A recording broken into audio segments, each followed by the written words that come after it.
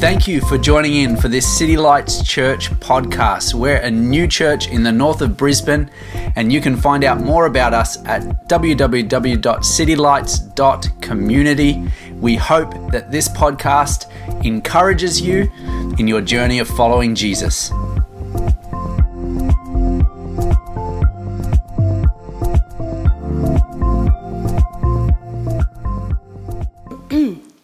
So, at the beginning, so my story is predominantly about my journey with my daughter Sarah, who is here today with her little bub, Isaac. And I just need you to know that Sarah's given me permission to share her story. And I share it every opportunity I can get because it is such an amazing story of redemption. And I'm going to need these tissues because it obviously is something that we have lived. When I stop, that means the tears are about to come. And I know someone told me once you put your tongue on the roof of your mouth and it stops you from crying. I don't know if that works or not, but I'm going to give it a go today.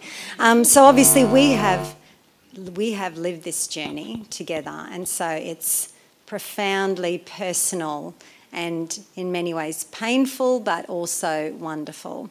So Sarah was actually, she's our firstborn, and she was born 3 months premature. So at early on in the pregnancy, I got very sick, and the doctors didn't pick it up, and so went in for an emergency cesarean at 27 weeks. Sarah was 735 grams. So very, very small, and we were only given a 50% chance of her living. The fact that she was female gave her a higher percentage chance of living. So go women. That's because we're just so much stronger. It seriously is. And the reason why I'm sharing this is because it's very connected to what she went through later on in her life. A lot of micro-premies, as they're called, do end up having trouble in their teenage years because they're coming out of the womb just far too early and they're getting put on a slab. It's not a real slab, it's like this open humidity crib, and they're not going through all the squishing that happens inside of the mother's tummy that developmentally it affects them. And during that time we didn't know if Sarah would live, and this also impacted how we handled it when we went through difficult times later on because because we were given promises by God. And so when David was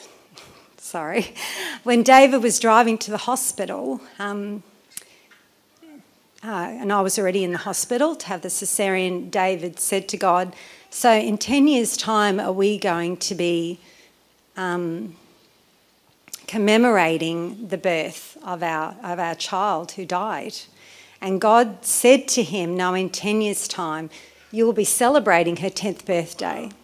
So we knew without a doubt she was going to live. And when I was pregnant with her, God had given us a promise that she would bring thousands to know Jesus. So I just kept saying to God, well, that can't happen if she dies. And so miracle after miracle, a massive brain hemorrhage was healed completely with God's hand. The doctors were amazed. 3 months later, we took her home. She was on oxygen for an extra month beyond that. Very, very little child. And I remember I have an image of her sitting in the beanbag, this tiny little baby, because she was even small. She always was small, she just never caught up. And I had a worship song playing, and it's in His time, He makes all things beautiful in His time. And I remembered looking at her and being so profoundly touched by that song. And years later, it would be that song that worship song I would hold on to. And so she was a very sensitive child, very clingy to mummy, always wanted to be beside me, and her size, because she was so tiny, I think it impacted her confidence too. And so that was the beginning. So she had a very difficult beginning. Yeah, sounds like it. Difficult for everyone, not just for her. That's Yeah. quite a lot to go through as a mom. Yes. Yeah. So when did you notice something was wrong later? Yeah, so when she started high school, she started getting bullied. And you'd think at a Christian school that's not going to happen, but that's just not right. Kids are kids. And she was profoundly bullied, and she didn't want me to be involved, which made it really hard. I was teaching in the primary school, and she just felt that she wanted to deal with it on her own, but she wasn't dealing with it. And then I started noticing around grade 10, she just started crying a lot. Grade 10, grade 11, she just seemed to be going into this hole and starting to withdraw from us. And I remember one day I was walking through the school and I saw her sitting outside her classroom, just sitting there crying. And the teacher said that, oh, this is what she does. It's like, seriously, you didn't think to tell me that this is what my daughter does. So I think there was a lack of understanding. We're talking a long time ago, 20 years ago. There was a lack of understanding about depression. She started cutting herself, which I had never heard of before. She would wear these, jumpers to hide these cuts, which of course I didn't know. And she told me the cat had scratched her, and then I got suspicious and discovered this. And so, with the crying and everything, I just started to realise there's something really wrong here. And so then we sought counselling for Sarah. She went on antidepressants, which did help a little bit. Obviously, as Christians, we were trying to emphasise to her, how much God loves her, and that it was like a wall had developed around her. It's like she started blocking God out from that part of her. And then we discovered that she had been meeting up with some fellow when she was walking and started smoking marijuana, I suppose, to drown out the discomfort that she was experiencing. And so it just continued on from there. When she finished high school, during this time also she started showing interest in things that you don't want your kids to show interest in. It's like she started giving up on herself, on having big dreams for herself. Her dreams were not so big. They were quite sad, and I'd always had this belief that you learn from people around you, like I'd never touched drugs as a kid. I'd never even put a cigarette in my mouth. I think I'd had half a glass of beer. So we were complete opposites. So I had no idea what she was going through. And I just kept saying to her, well, trying to help her, giving her advice, learn from other people's experiences. And she'd say to me, oh, but Mum, I have to learn things the hard way. I was like, that is not what you want to hear your daughter say. You want to hear them say, oh, I learned from others' experiences. Here, read a book, learn from this. But no, she needed to go on the journey. She needed to go on, and there was nothing that we could do to stop that from happening. And so when she left home after high school, she made it clear to us that not only was she leaving school, she was leaving God, she was leaving the church, she was leaving everything that we held true, and then the path just got worse and worse. Moved in with a fellow who was very broken, and they were taking a lot of drugs together, drinking a lot of alcohol, and it just spiraled. A deep, deep, deep spiral until eventually she ended up taking ice, becoming addicted to ice. Very sad. Yeah. And were you aware of kind of the path that she had gone down? How much were you aware of at that point? So we knew she had always been quite moody with the depression, quite up and down. And so we would think, is she taking something?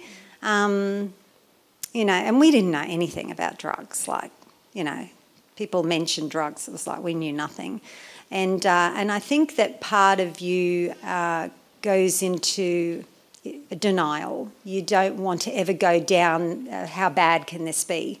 So I had never actually considered that she was taking something like ice. I thought maybe smoking pot and taking some other stuff I didn't know. We didn't discover until much later that it was actually ice. And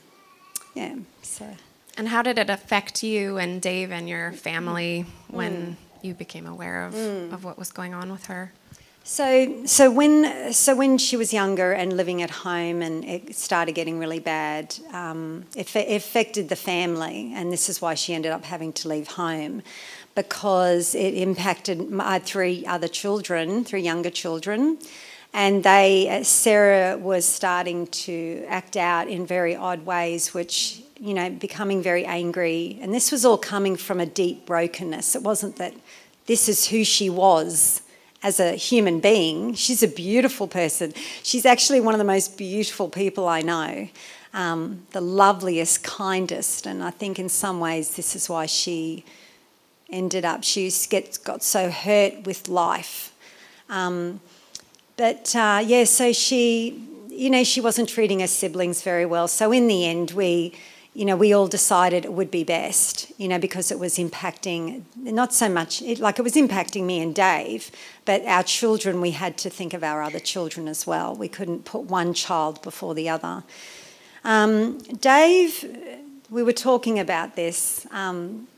Dave handled it quite differently from me.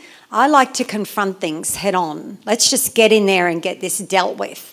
I don't mind a bit of confrontation if it means some good's going to come from it.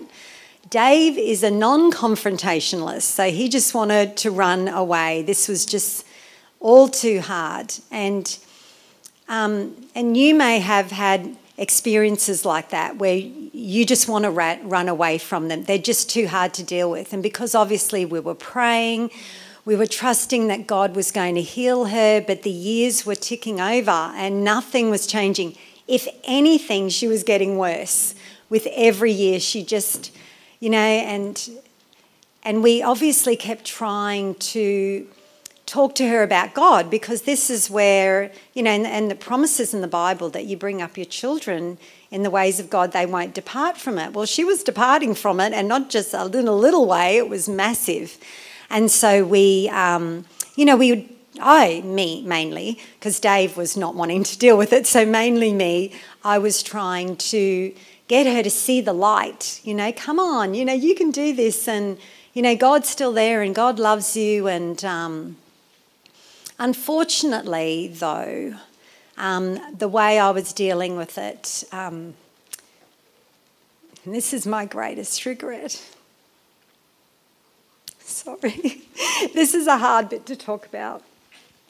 I was trying to fix her. You can imagine, as a mum with a very, very, very broken child, I was doing everything to try and fix this child.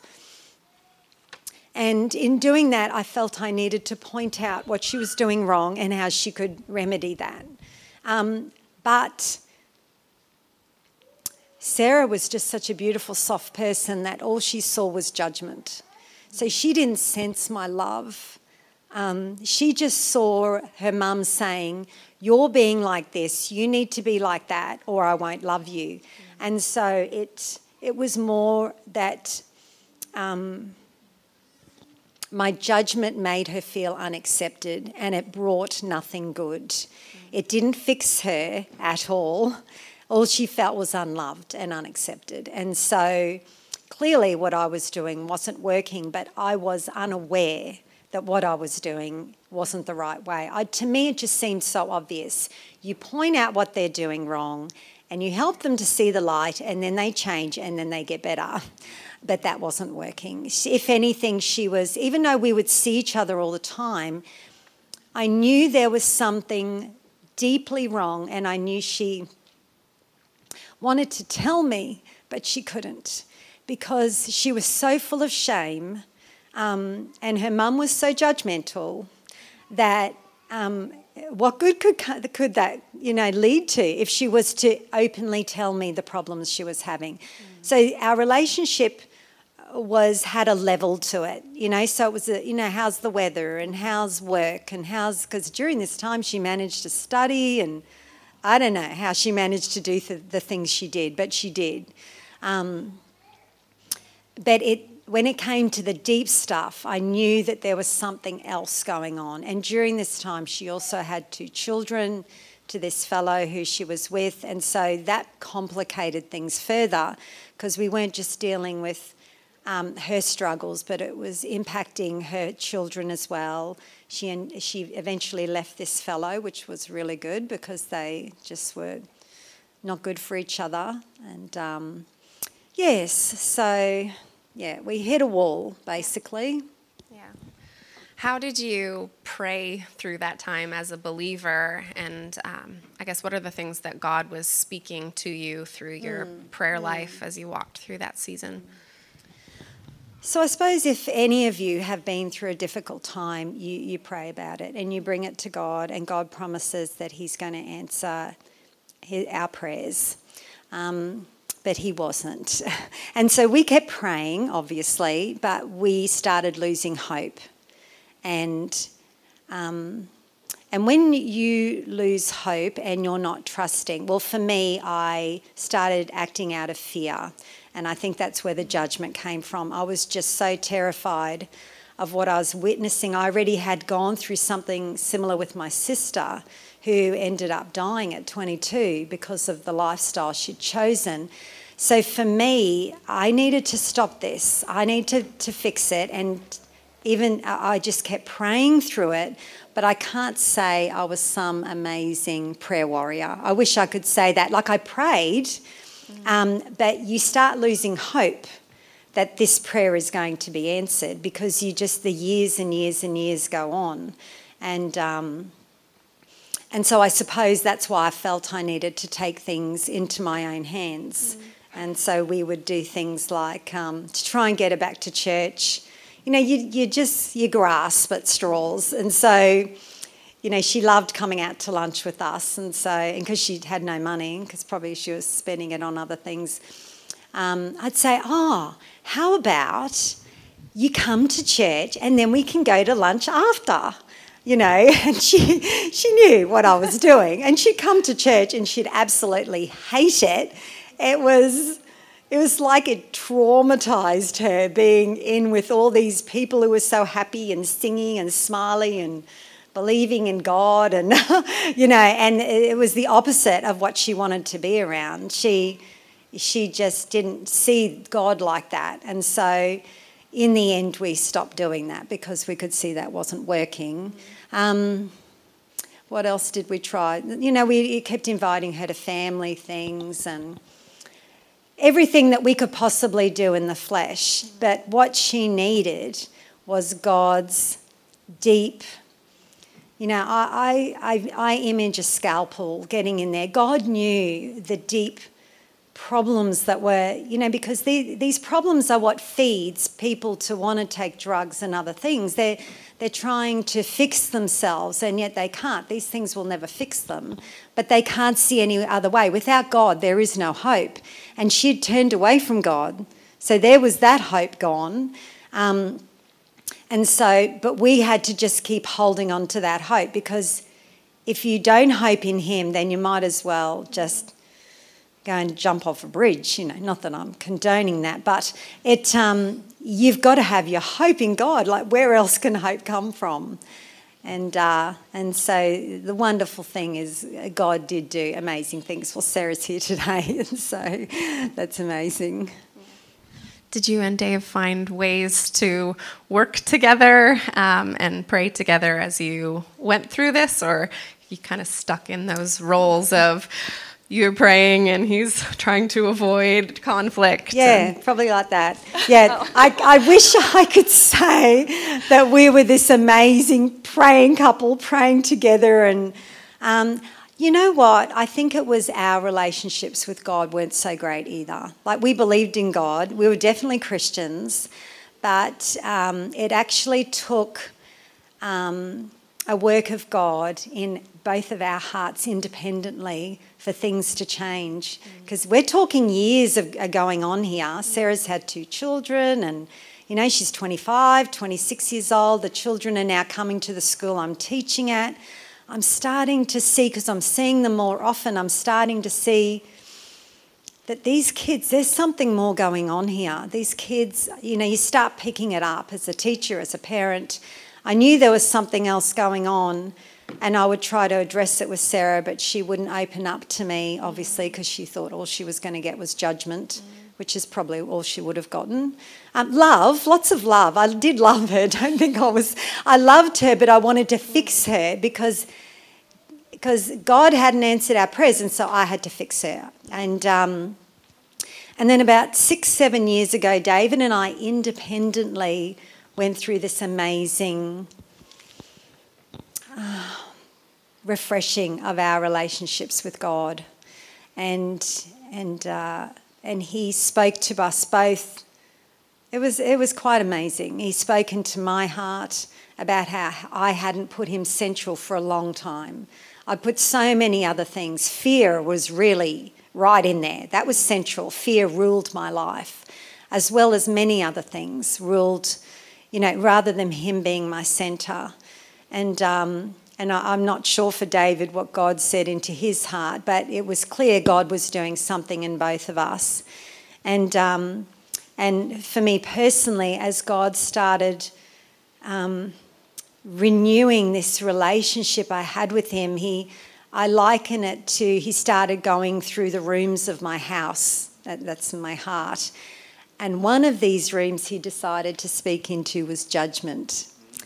And so we're so by about 28 years old, Sarah had decided that she was ready to start. She started going to counsellors, and because she had 2 children and she was getting older, she really started to see that she needed help, which was really good when you go to a counsellor. You've got to see that you need help, otherwise you don't interact with the counsellor.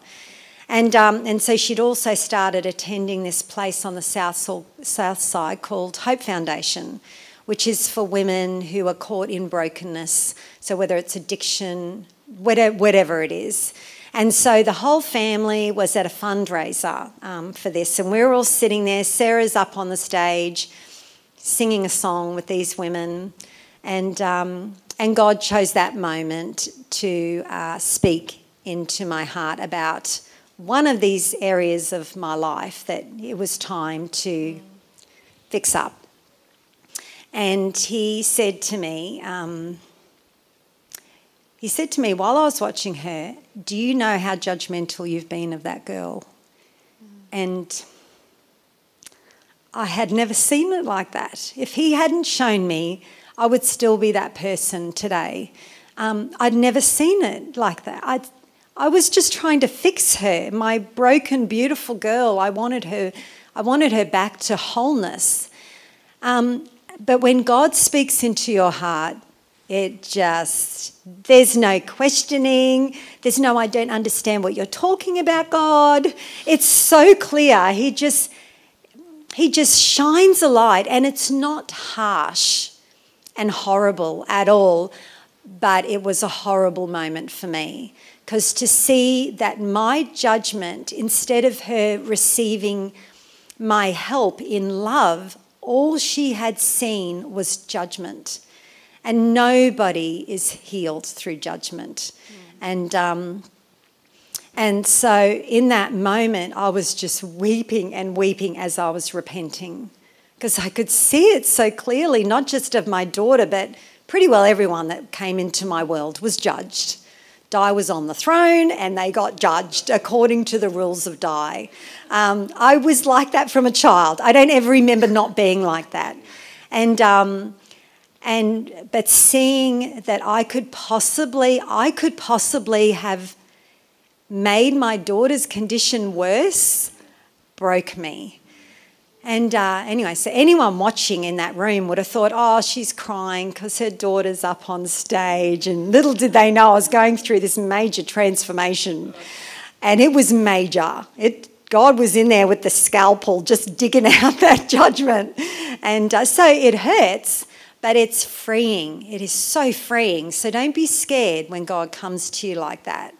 Embrace it. Ask for it. Because we all have stuff. And I think we continue to have stuff till the day we drop dead. Embrace it. Ask for it. It will hurt, but it will be the best thing. And so we're driving home with Sarah, and we get home, and I said to her, I have to apologise for something God's shown me. And it was terrible. And, she's so beautiful.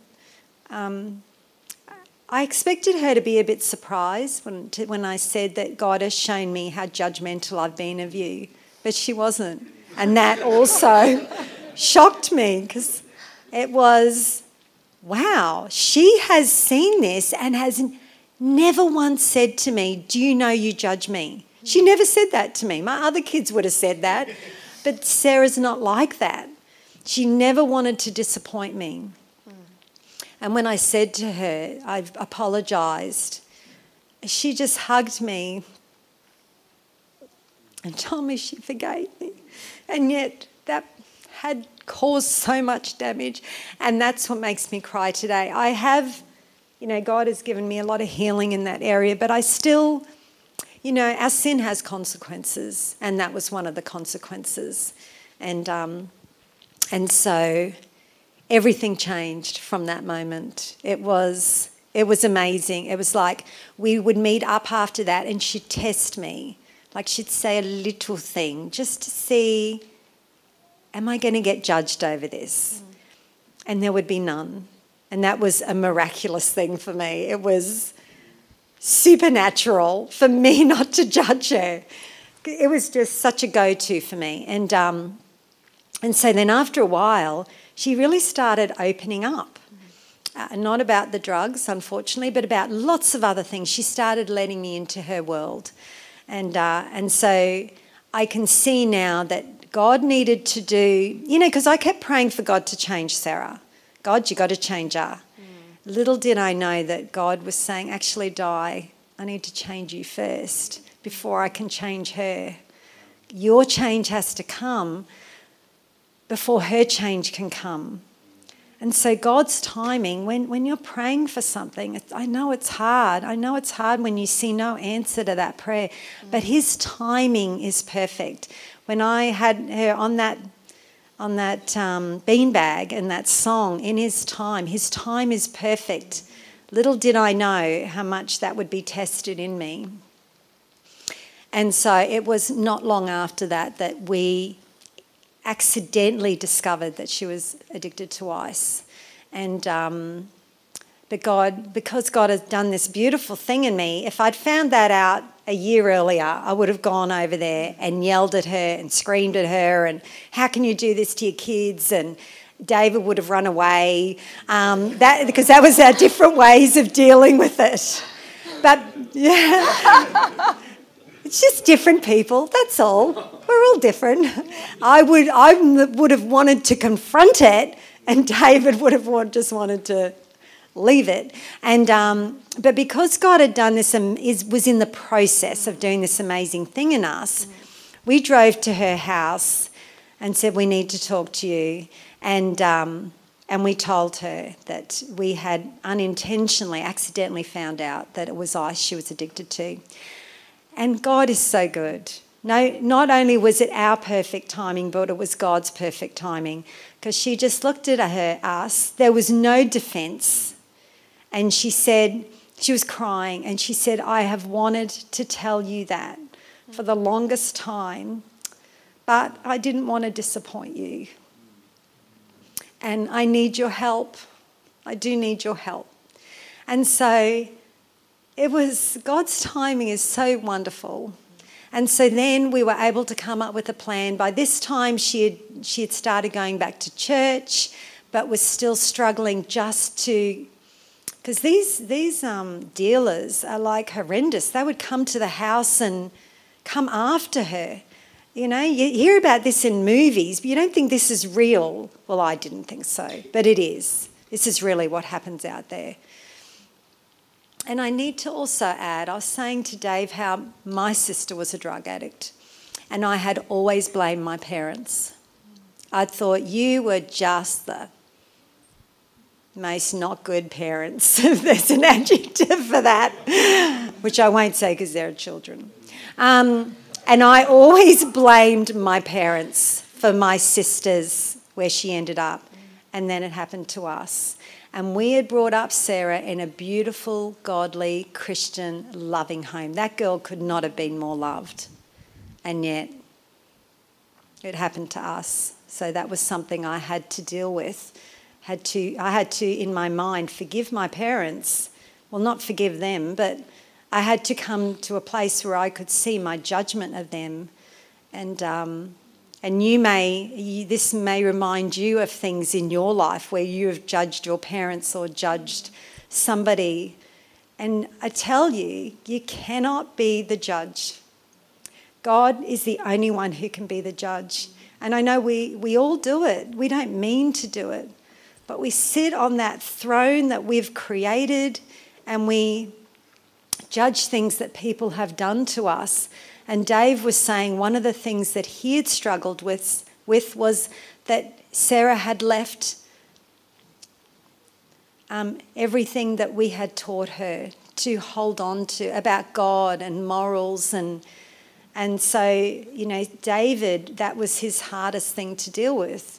Where for me, it was more judging, how can you do this to yourself? How can you do this to your body? How can you do this to your children? And in doing that, I was judging her. And God started saying to me, Di, I'm the only judge because I'm perfect. I'm holy. You're not perfect and holy, Di. I know you think you are, but you're not. And so he is the only judge. And so our judgment is always, it doesn't do anything good. Let me put it that way. It doesn't bring redemption. Only God's judgment brings redemption, but then he comes to us in grace and mercy. It's so differently to what I was going to Sarah with. Yeah. Now, obviously, she's in a very different place in life now. Did you want to say anything more about that? Absolutely. Absolutely. So that was the big turnaround when we discovered that about Sarah's addiction, and then we were able to start helping her. We helped her with the kids and helped her learn how to be a mum. She went to all NA and AA. She was committed once she made that decision.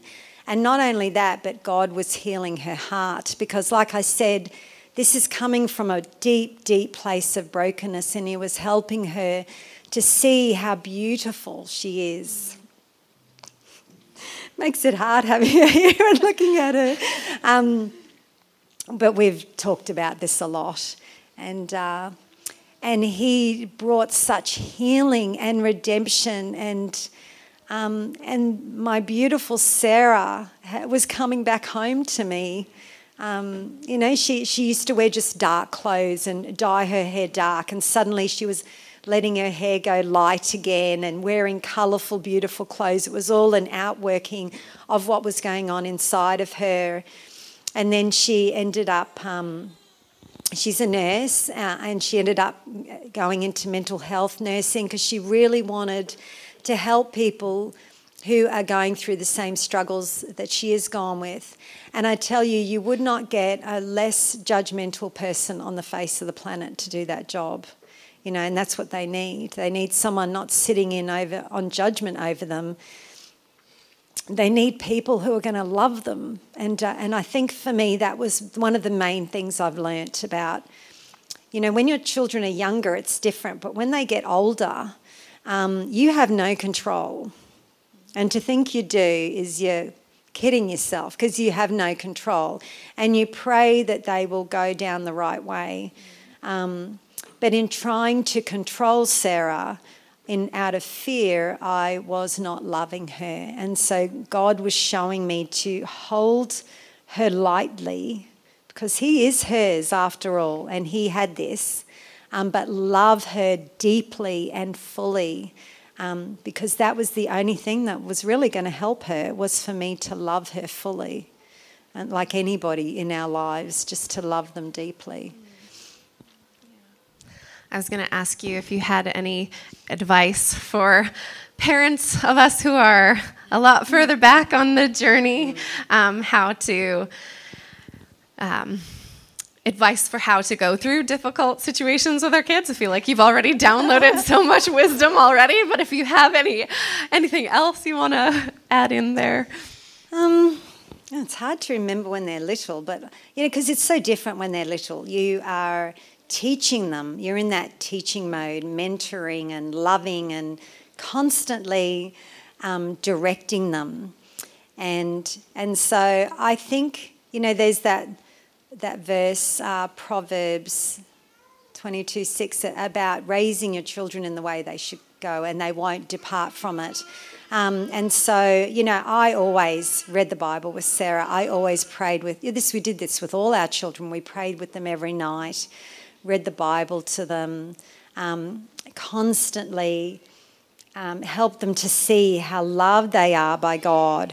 And so I do think that when they're older, even if they choose to go a different way for a little while, it is still there. It never leaves. It's still there, and leaning into God for your children, just constantly seeking His wisdom, because they're also different. You might have 4 children who've both come from you, but they're also different. But God knows their heart. He knows what's happening inside of them. He knows if there's any brokenness occurring, and just to ask God to give you wisdom in that. And then later on, if things do happen, you can trust Him. You can. From go to woe, this all went for 14 years. We were praying for Sarah until she was completely free, and she's been free now for like 5 years and just doing amazingly, and has gotten married to a wonderful guy, and they've got a new little bub who she's holding now. And to see her now, she's so free. And out of all of my 4 children, she is the one I can have the deepest spiritual conversations with. She gets it. She's been there. She's been in those dark places. She appreciates God. I think it's more that she knows God, and all of our children, we can bring them up as Christians, but at the end of the day, it will be their choice. If they've got to have their moment with God. And I'm seeing that with my other children now. I cannot assume, and I respect that now. I have learnt to respect wherever they're at with God, not to judge, to love, and trust God. Because if I'm not doing that, then I'm not trusting Him that He's got it, because I feel like I've got to control it. But I don't. He's so much bigger. He's so much bigger. He's got it. He's got it in His hands, and I can trust that. Doesn't mean I'm always happy about things, but I've learnt to trust Him. I just think that your story is an amazing testimony of the faithfulness and redemptiveness, that's probably not a word, the redemption of God. And I love that it's not just about that God brought redemption in Sarah's life, but also that as you waited on Him and trusted on Him and walked through the process, He also brought redemption into your life, specifically with this issue of judgment that you were talking about, and that He redeems all things, not just some people's things, not just the worst things, but like everything in life comes under the redemption of God. And I was thinking as I was preparing for the interview this morning actually about the series that we've been going through, and this isn't specifically a part of the series that we've been in, but we've been talking about failure. The Faces of Failure is the series that we've been in for the past few weeks. And the thing that struck me is that all of us fail. because failure is a part of every single one of our stories, it's not failure that defines us, but it's our response to failure that defines us. And this phrase popped into my head as I was thinking about this week, and it was, failure doesn't have the final word. So yes, we all fail. We all experience failure. We're all going to fail. We'll fail as children. We'll fail as parents. But failure doesn't have the final word. Our response, our trust in God, Jesus has the final word. And when we trust in God, which I see as really the central idea of your story that you've gone through, that we've got to trust in God, we've got to keep trusting in God. 14 years, wow. We've got to trust in God, we've got to keep trusting in God, we've got to learn to trust more in God. But that trust isn't put in a risky place. When we trust in God, it's really reasonable to trust in God because he will always come through. We're trusting in a God who is a redeemer. And I really love this passage in the gospel where Jesus gets up in the synagogue and he picks up the scroll of Isaiah and he reads from Isaiah, and he reads this prophecy that's about him. It's talking about who he is and declaring who he is. And so I actually just want to read from Isaiah. Chapter 61 is where he read from, and I'm going to read part of chapter 61 here. The Spirit of the Lord is upon me because the Lord has anointed me to bring good news to the poor. He has sent me to bind up the brokenhearted, to proclaim liberty to the captives, and the opening of the prison to those who are bound, to proclaim the year of the Lord's favor and the day of vengeance of our God, to comfort all who mourn, to grant to those who mourn in Zion, to give them a beautiful headdress instead of ashes, the oil of gladness instead of mourning, the garment of praise instead of a faint spirit, that they may be called oaks of righteousness, the planting of the Lord, that he may be glorified. They shall build up the ancient ruins. They shall raise up the former devastations. They shall repair the ruined cities and the devastation of many generations. Strangers shall stand and tend your flocks. Foreigners shall be your plowmen and vine dressers. But you shall be called priests of the Lord. They shall speak of you as ministers of our God. You shall eat the wealth of the nations, and in their glory you shall boast. Instead of your shame, there shall be a double portion. Instead of dishonor, they shall rejoice in their lot. Therefore, in their land, they shall possess a double portion, and they shall have everlasting joy.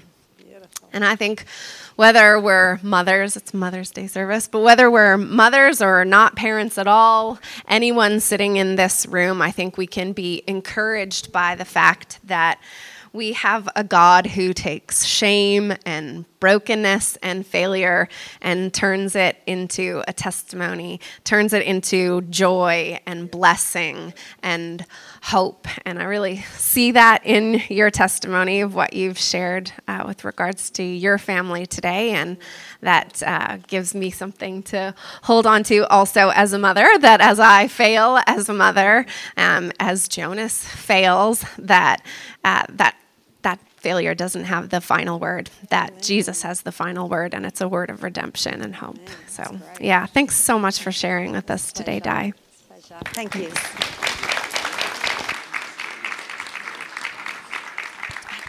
Sorry.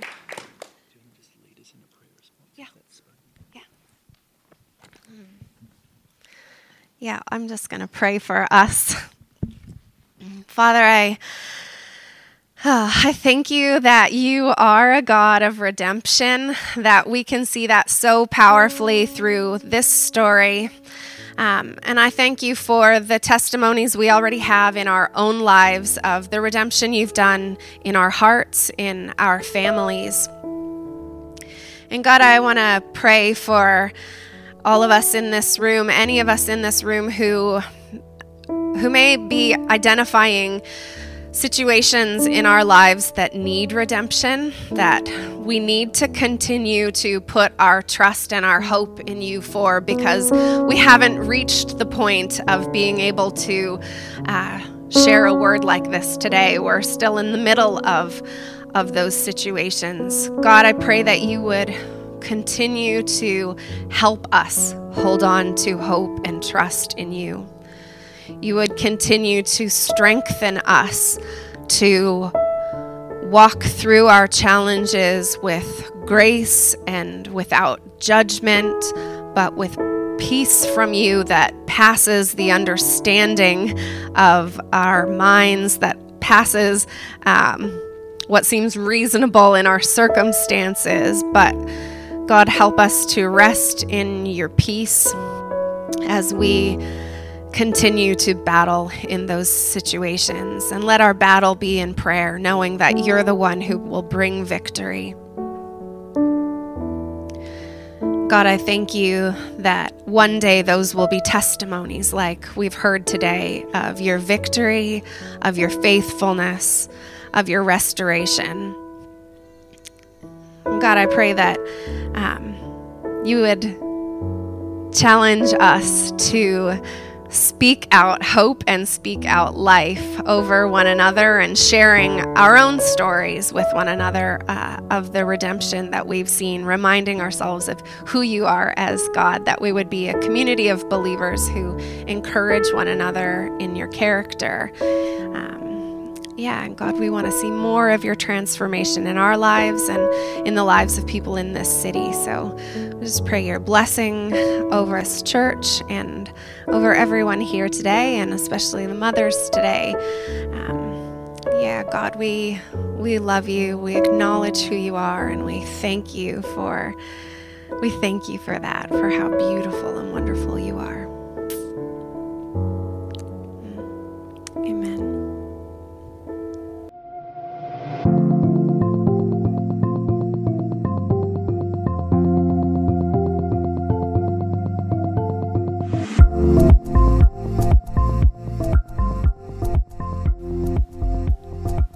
Thank you for listening. You can find out more about City Lights Church at www.citylights.community.